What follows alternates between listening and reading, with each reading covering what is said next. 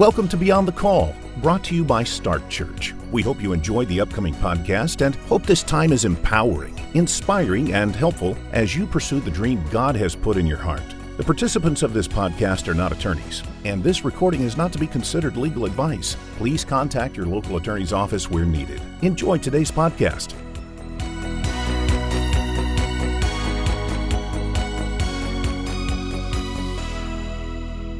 Well, we're so grateful that we've got a good friend of the house, a friend of Start Church in the podcast today. Peyton Jones is on the front lines of church planning. I love talking with this guy because I always get fired up about church planning. Peyton, I know you. I know you've been on staff with a mega church. You spent 12 years as an evangelist in Europe.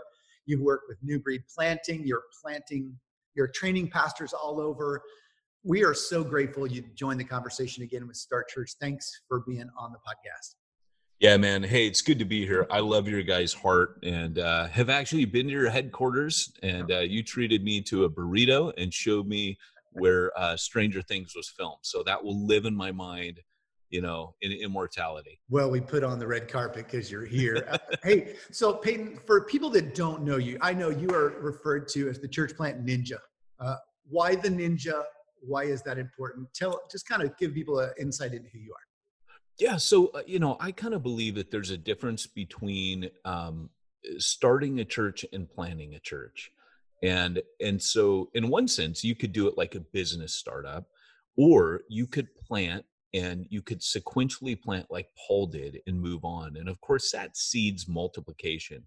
And I know with a name like Start Church, that doesn't mean that you're, about starting one church. You can easily be about multiplication. But for me, I don't stay put. So I like to use the moniker that I'm a ninja. I steal out of darkness, obscurity. I strike fast and hard for the gospel. I raise up a team of leaders like Paul did, and I blow the heck out of Dodge and disappear back into the shadows. So I would be known as a sequential church planner. And it just sounds funner to tell people you're a ninja. So, I'm like a Ronin. I don't have one church that I stay glued to. It's all about movement for me, moving forward, moving the kingdom, advancing the gospel. And if nobody knows who I am, and no kidding, Nathan, like literally, I will go back to churches I planted and they will have no clue who I am unless somebody goes, oh, this is the guy that planted the church here. And to be honest, I love that. Yeah, sure. I'm Paul the Aged. I'm Peyton the Aged. All right. So, when we're talking about church planning, you're saying sequentially. I love when you're really, one thing I really like about you, Peyton, is you're always kind of rooting us back to the scriptures, saying this is how church plants were done. You also mentioned this, which I think is really important. You say you help establish churches think like a church planter. How is that different? Well, I love the way that Exponential puts this. Exponential talks about level 5 multiplication, and they talk about the difference between addition, growth by addition, right, and growth by multiplication. So as you know, right now the statistic is that 93% of churches in America do not multiply. Right. And so they don't reproduce themselves. And so one of the things that is important to me is getting established churches to think multiplication, because church planners are all about risk. I mean, we eat, breathe, and sleep risk. I mean, we wouldn't be doing what we're doing unless we were risking, which anything that involves risk involves fear, which involves faith, which requires the Holy Spirit. Yeah. So I'm all in. Well, what I would love to do is take some of the churches that are a little more secure and say, hey, remember when you got in this ministry thing? Yeah. Wasn't it all about like going and conquering the world for the gospel and taking new ground? I know that sometimes you sit in your office and you're looking at your desk and you're looking at all your toys the church has, and you're thinking, this is cool, but this isn't what I got in this for. Yeah. I feel like I've gotten further and further away from the mission I set out on. And I think when churches make that shift, established churches, and I have great love for established churches, praise God for established churches. That's where church planners often come from and come out of. But I love it when they go back to their roots. And you can get a second wind, as an established church leader, and jump full back into risk again. It's awesome. You sound like Peter, who says, "I'm going to stir you up by way of reminder." Hey, remember when? So, Peyton, as we talk with we talk with established pastors, they do lose a sense of risk many times because of the load that's on them, the responsibilities they've taken on. I talked with a church planter a while ago. I should say a pastor who had planted the church 10 years prior. And he looked at me and he said, "Nathan, you know what it's like to have 100 staff members? Like the pressure on me not to blow it on Sunday, the pressure on me not to say something too controversial, the pressure on me to make sure that all of these families are provided for is huge." And he sort of left it there. And I could feel him in that tension. How can he get that back, that risk, that adventure in the gospel? Right. Well, one of the tensions that he's feeling is he feels that he's got consumers in front of him. And I know we always hear about that, but the answer to it really is to take those people and make them less focused on him, make them more focused on the mission. So good. I think if he could transform, imagine the difference he would feel if he had the ability to transform that room in front of him into missionaries, where they're like, you're just like, you're cool and everything, Mr. Leader Man, but you're really not as much as you think you are to us. Yeah. You equip us to do the works of the ministry, as it says in Ephesians 4. And hey, we got bigger fish to fry right now than you blowing it on a Sunday. We're fully engaged in mission. And when that happens, when people get fully engaged in mission, I had written a book called Reaching the Unreached, Becoming Raiders of the Lost Art. And it's really about mobilizing your congregation. That to me is my passion, because when I see church planting on the ground, it has become so less about me, Nathan. Yeah. When I get in there, because I'm getting in and I'm getting out, my thing first off is I'm looking at everyone who comes through those doors. It doesn't matter. When someone comes to faith and I baptize them, I immediately picture them as a future church planter. Wow, and all of my discipleship process from then on is, how do I literally, this isn't lip service. Everybody in my church plants, I know they're eventually going to be a part of a church plant. Mm-hmm. In some way, they're either going to stay there as that church's DNA is hardwired to mission, or they're going to be a part of a future team. They may not be leading a future team, but I train the leaders that I establish to train missionaries. Yeah. And once you do that, that changes the game. Man, you hit the nail on the head. You said they're looking at consumers. Because they're looking at consumers, they're afraid of what they're giving won't be palatable to the consumer. And so that's the tension they're feeling. How do you know, where does that begin to deviate? Because it's not like that in the beginning, right? Where does that begin to deviate for church planners? I think planners get themselves into trouble from the beginning. I agree. I think that in the very beginning, it is mission, but there's always this temptation that a church planner has to start. Okay, imagine things are real small, right? You've got 25, 30, maybe 40, maybe 50. Maybe you have 75 people on your core team. Maybe you have 100. Maybe the mothership sent you over 200. Either way, you're still afraid to lose people at an early stage, because this is something weird that we do in American culture. We validate ourselves with numbers, right? That is the scorecard. So what will happen immediately is the pastor or leader themselves, the planner themselves, shoots themselves in the foot by allowing the numbers to turn them on a little bit too much. I think it's self-inflicted personally. So just to let you know, recently, somebody mentioned that I have this process in all my church plants. It's called the eat my flesh and drink my blood speech. Jesus had it. He had a speech handy that he was able to turn off a crowd of 5,000 who were like, "We will follow you anywhere. You have given us bread. We're ready to die with you." And Jesus said, "Okay, well, great. Eat my flesh and drink my blood." And he sends them home. And you see this in the scripture over and over. Gideon has an army. God sends most of them home. Yeah. And I think planners have to be willing to say it's about quality and not quantity, because that initial team is going to set the trajectory for the rest of the church's lifespan, because it's called DNA. The DNA can be wrecked very shortly. I mean, it doesn't take long for the herd mentality to set in. And so I actually believe if you disciple a smaller group well, and you disciple them for multiplication, you may have a slower growth initially because you're really going after lost people, but your DNA will be incredible and it will be hardwired for multiplication. But you have to fight that. Yeah, I think defining your scorecard, I love that term there. Sean Lovejoy wrote a book when I was planting that I read about redefining success. I thought it was such a great resource. He's a good resource. Sean Yeah. Lovejoy has the seasons of a leader's life. Like, that dude has amazing things to say. Well, when you get around Sean, he gives you permission to redo the scorecard, your kind of terms Yeah. there. I think that's so critical. How can they define? Let's just peek into the heart of those that are listening to this podcast or thinking about planting. What are questions maybe? What would you do for them to kind of put a dipstick into their heart and say, here's where my scorecard might be off a little bit? Yeah.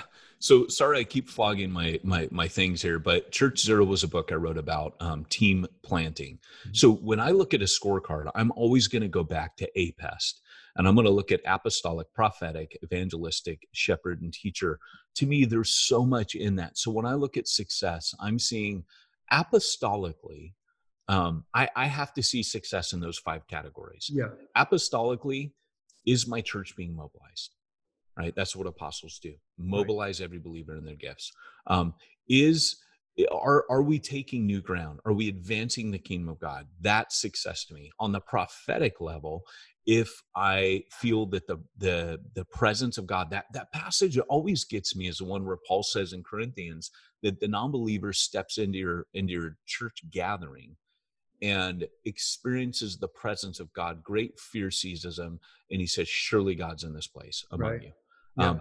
To me, so I want to know when I'm planting a church, was the presence of God here, and not an emotional experience whipped up by light machines and fog machines and, singing a chorus over and over and swaying to the music.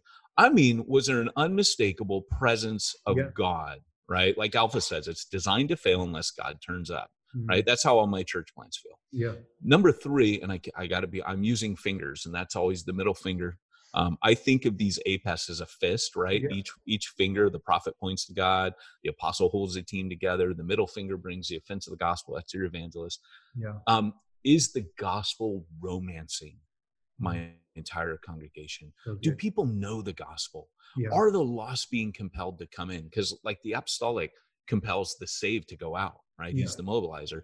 The evangelist compels the lost to come in. So is that happening? The shepherd, that's the part that I'm hardwired apostolically. So I suck at this. My biggest blind spot is shepherding. Yeah. I can't shepherd to save my life, right? I'm terrible.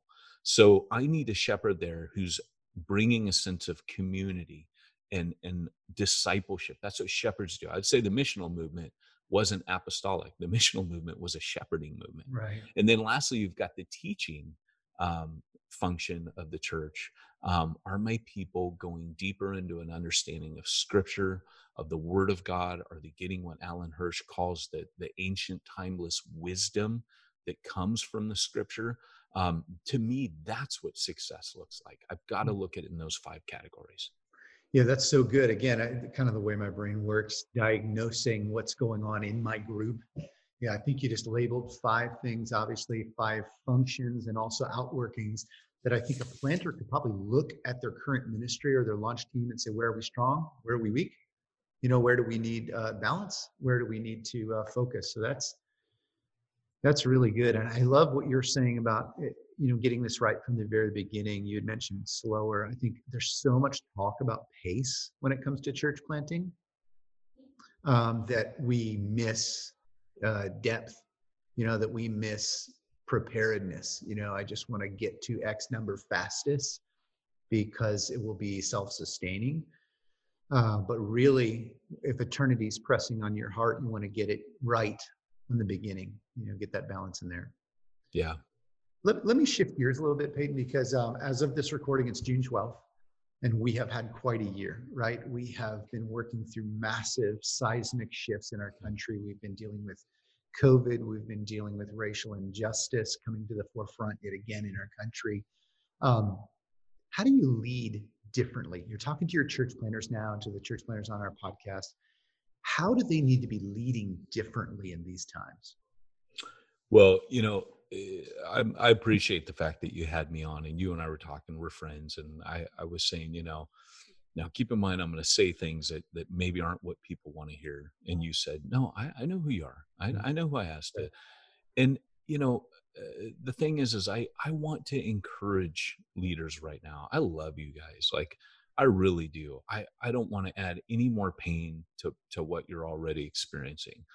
But when I watched this happen, keep in mind, I was a missionary in Europe for 12 years. So to us over there, what we experienced here, we're like, no one was coming to church. That, COVID-19, that's just Britain all the time, right? I mean, that's Yeah. Wales, where I was for 12 years. 1% of the population goes to church. So, to me, it was like, yeah, but what I heard us celebrating was that money came in because we were online and more viewers. Well, these were the wrong metrics. Always money, bucks and butts. Mhm. We always, as church planners here, and that's what was being sold. Well, look, we didn't lose out on anything. We can do this all online. Well, here's the problem. And I argue in Church Zero about face-to-face ministry, interactive face-to-face ministry, which a first century had, and we've lost. But what we're celebrating is something that it's kind of like what's going to be taken from us fastest, Yeah. because it doesn't have roots, right? Like when Jesus says it springs up quickly and then the sun comes and it bakes it away. That's what this is. It's a flash in the pan. It's going to quickly be over, because churches that are opening are seeing far fewer numbers than what they expected. And I predicted this on the Church Planner podcast by just saying, look, here's the deal. What's happened is people have suddenly discovered you online, you put yourself online, but now they've realized, and we didn't want them to realize, that they don't need to come. That was what we reinforced, rather than going, hey, everybody, nothing's changed, because we wanted people to stay connected. We tried to comfort them by telling them, hey, this is great. Look, we didn't lose anything. Our message should have been, hey, guys, this is terrible. I mean, this is the best of the worst. But guys, what we've lost is face-to-face, being able to minister to one another. But here's the problem. Here's the problem, Nathan. We don't do those things in church on Sunday. Yeah. What we actually do on Sunday is just really a live version of what we're doing online. And that's the problem. Once people have now tasted that there is no difference between online and coming in person, many of them are not coming back in person. Yeah. And so in Church Zero, what I argue is what we learned in Europe was people want to talk and interact. So rather than sitting in rows, we sit in small groups in church. And it's funny because I mentioned Jesus feeding the 5,000. Jesus breaks them up into groups of 50 and 100. He puts them in small groups. Yeah. So here's this big public gathering. This is what we did because we started a church out of a Starbucks, and it had explosive growth. Yeah. And we found we were doing this interaction. People in these small groups, I would preach, we'd have worship, but there'd be horseshoes facing the front. Then people would have discussion, maybe a discussion question before the sermon, tease it out. Yeah. Then 2, 3 afterwards. Service went longer. We didn't make it shorter. We added 30 minutes to it. Yeah. But people were coming to faith in those groups because they got to talk, right? We know John's gospel, conversations equal conversions. So there we are, John's gospel is a bunch of conversations with Jesus. That's why it's so evangelistic. But now people in these groups, Sunday is mission. Like we're not mobilizing to go on mission outside. Sunday's now become mission. You're leading people to Jesus in your small groups. Right. Plus you're laying hands on people. You're using the gifts. How often does that happen in church, right? We're not just swaying to a sing song about Jesus, and we're not just listening to a cleverly crafted homily that makes us chuckle and maybe think every once in a while. Sorry, that's a little harsh. But what I'm saying is people's gifts are activated. This is body ministry, and it transformed people, as I said before, from consumers to missionaries. That was the hardwiring. And what I think we need to do during COVID-19 is return back to that, back to the first century where they ate meals together, they interacted. If you could offer something different that you can only do, right? Like you didn't date your wife on Zoom.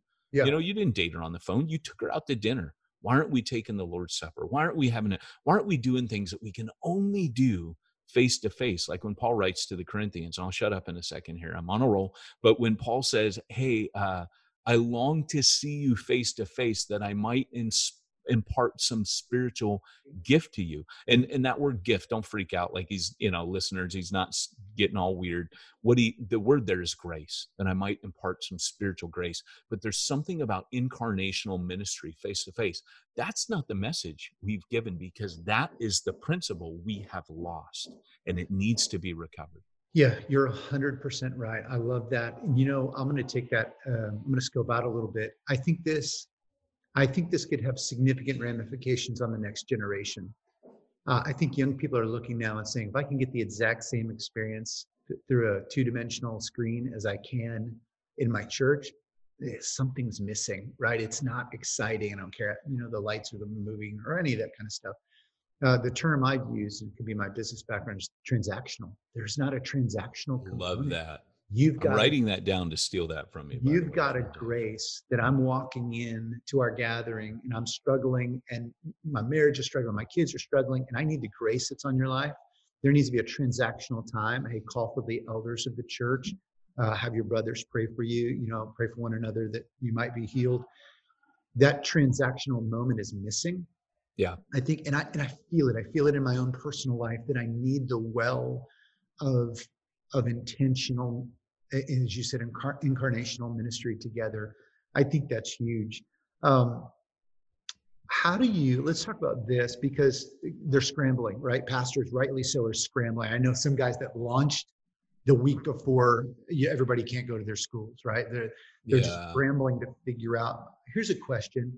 How do you encourage the listeners to stay spiritually and maybe even mentally, physically buoyant during these times? I sit on a couple boards. I've been talking with some of the pastors this week, and the term they use over and over is, I'm exhausted. I'm just tired. Yeah. But the race isn't over. Talk to us about being buoyant through crisis. I think that we're overwhelmed with online content. Mm-hmm. And that adds to the fatigue. So the Zoom fatigue is not just from Zoom. The Zoom fatigue is from all digital media, including the videos we're watching on Facebook, YouTube. We're right now, because we're isolated, there's been a spike. And there's research done to demonstrate that too much digital input on the human brain actually changes, just like pornography changes, the neural pathways, right, that it's rewiring your brain. And so what I've done is I still am connected, but I'm on very little at the moment, because the more you're online, it's a perfect storm. It is, yeah. And we see it right now acting out in America. At the time that we're talking, there's riots.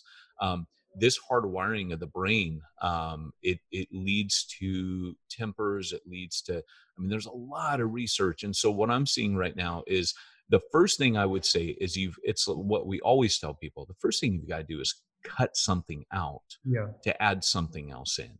You've got to replace your digital intake with spiritual intake. You can't do both on the same, and I find it so easy right now to be sucked into digital intake.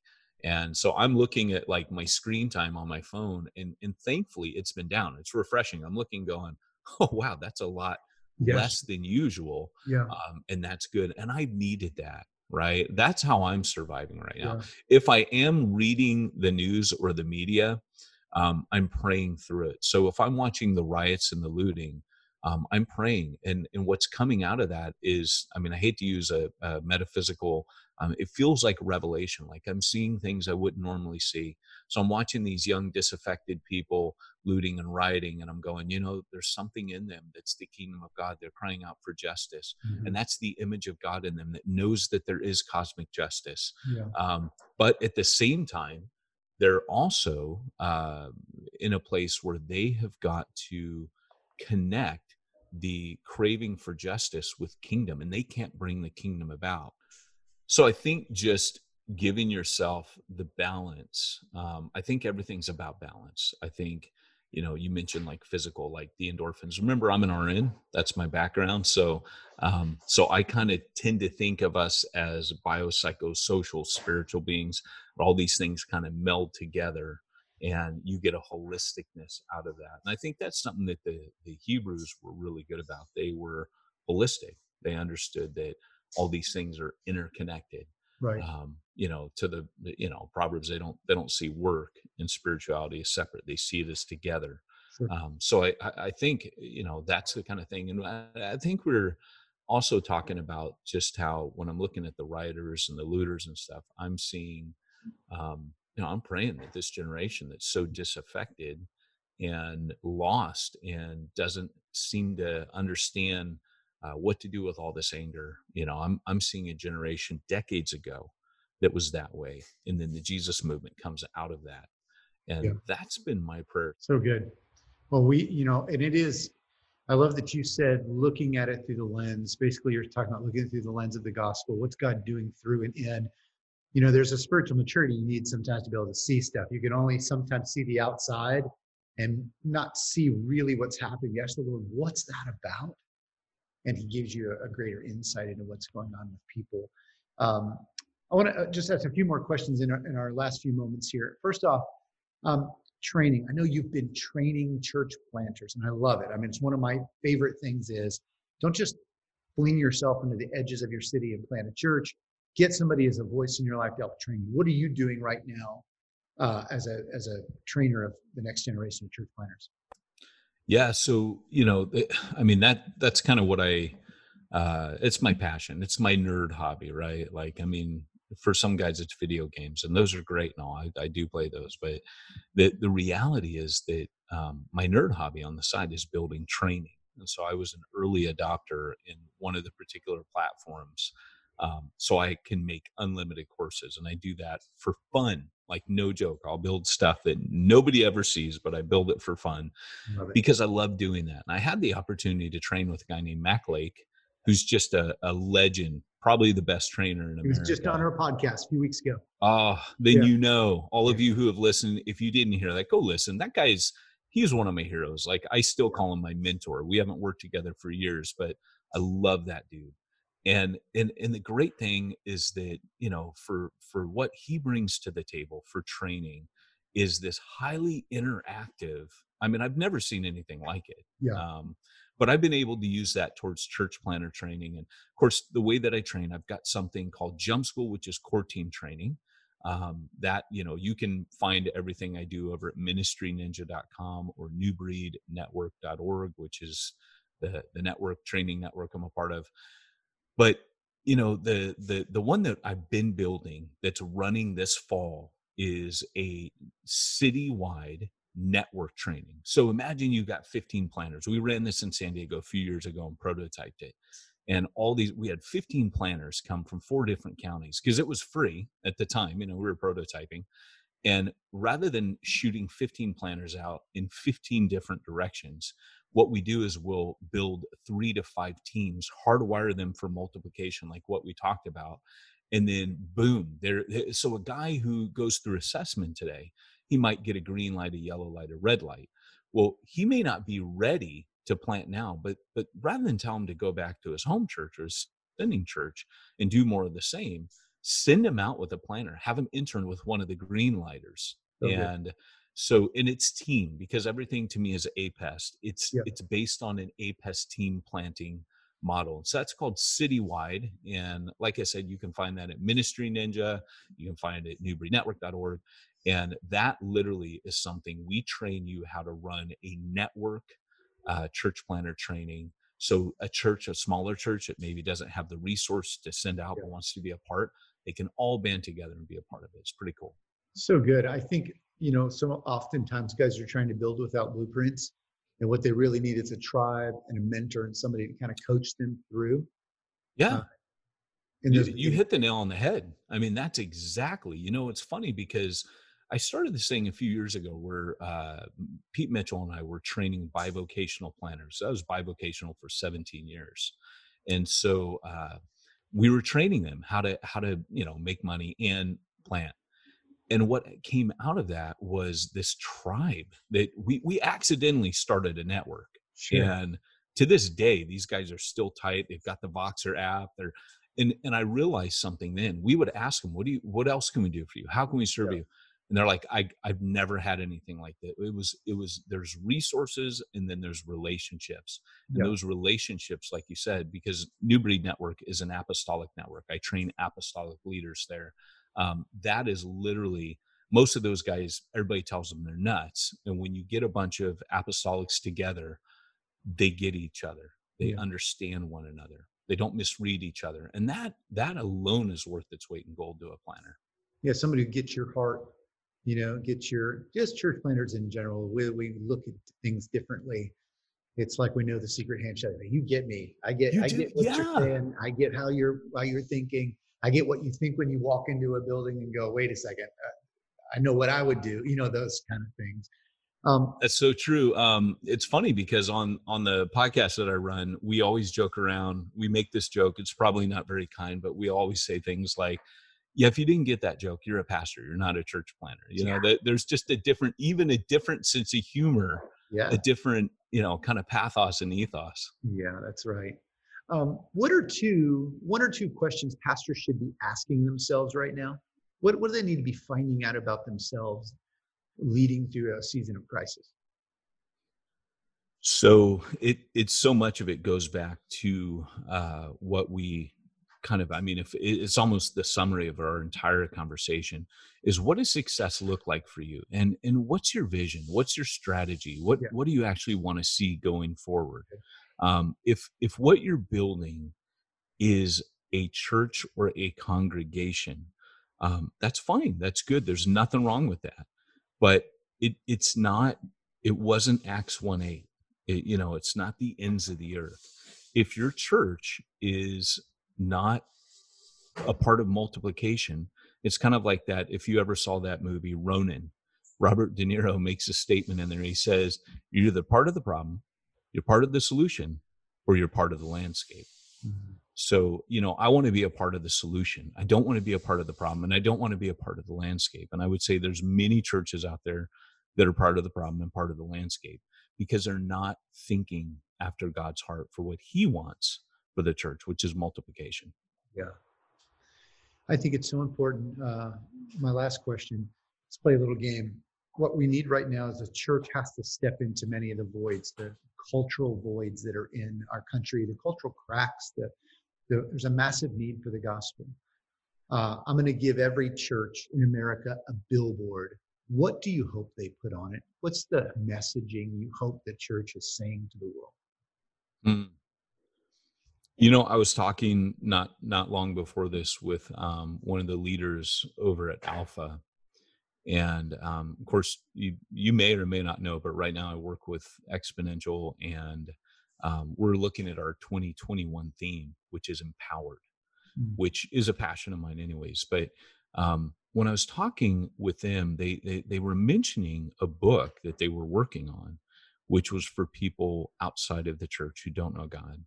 And one of the first chapters is it tells them you're not alone. You have a guide.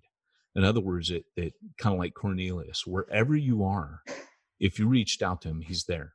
So and I think that needs to be the number one message. Is what we often do is we're like, hey, come to the church, find God here at church. And of course, when I was a missionary, God ripped that inside out. He ripped me inside out. But I'll never forget when I had the epiphany of walking into a house. This lady was a 12-year recluse. She was an alcoholic. She had read the Al-Anon handbook for 12 years, didn't know anything about Jesus. She had been orphaned from Ghana, West Africa, when her father had come to London to get surgery, and he had a stroke and was rendered incommunicative and was placed in care there. And she therefore was turned over to a foster care agency in Brixton, very rough place. So she grew up without any knowledge of anything to do with spiritual things. But she had this, and I'll never forget walking into her house, and there was like this wall of God that I walked through, like so powerful.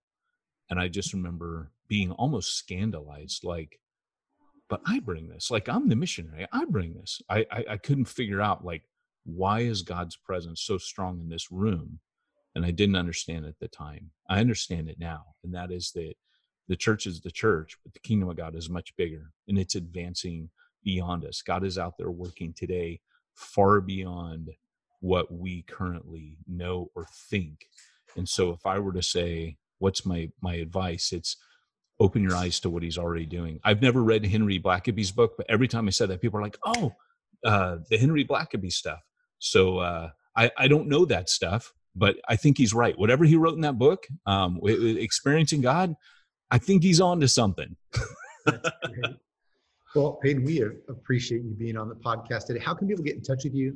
Some people are listening to this and saying, I need to talk to that guy. I need to get some of his resources. Where can they go to get in touch with you? Yeah, so ministryninja.com would be the website where almost everything I do or do poorly done is there. And newbreednetwork.org is also another place. And if you're hearing this and you want to shoot me an email, probably the easiest one to give you is peyton@exponential.org. And you can reach me there too. Well, we're appreciative for you being with us. It's always good. You are a friend of Start Church and church planners all over, and we're honored to have you on the podcast today. Good to be here, man. It was an honor, and I love you guys, so thank you. Thank you for listening to Beyond the Call, brought to you by Start Church. If you have any questions about what you've heard today, please give us a call at 844-641-5718 or visit our website at startchurch.com. We hope you'll join us for the next episode of Start Church Beyond the Call. Start Church has helped thousands of churches and ministries protect what God has given them to lead. Check out our website at startchurch.com or feel free to call at 844-641-5718. We would be honored to serve you.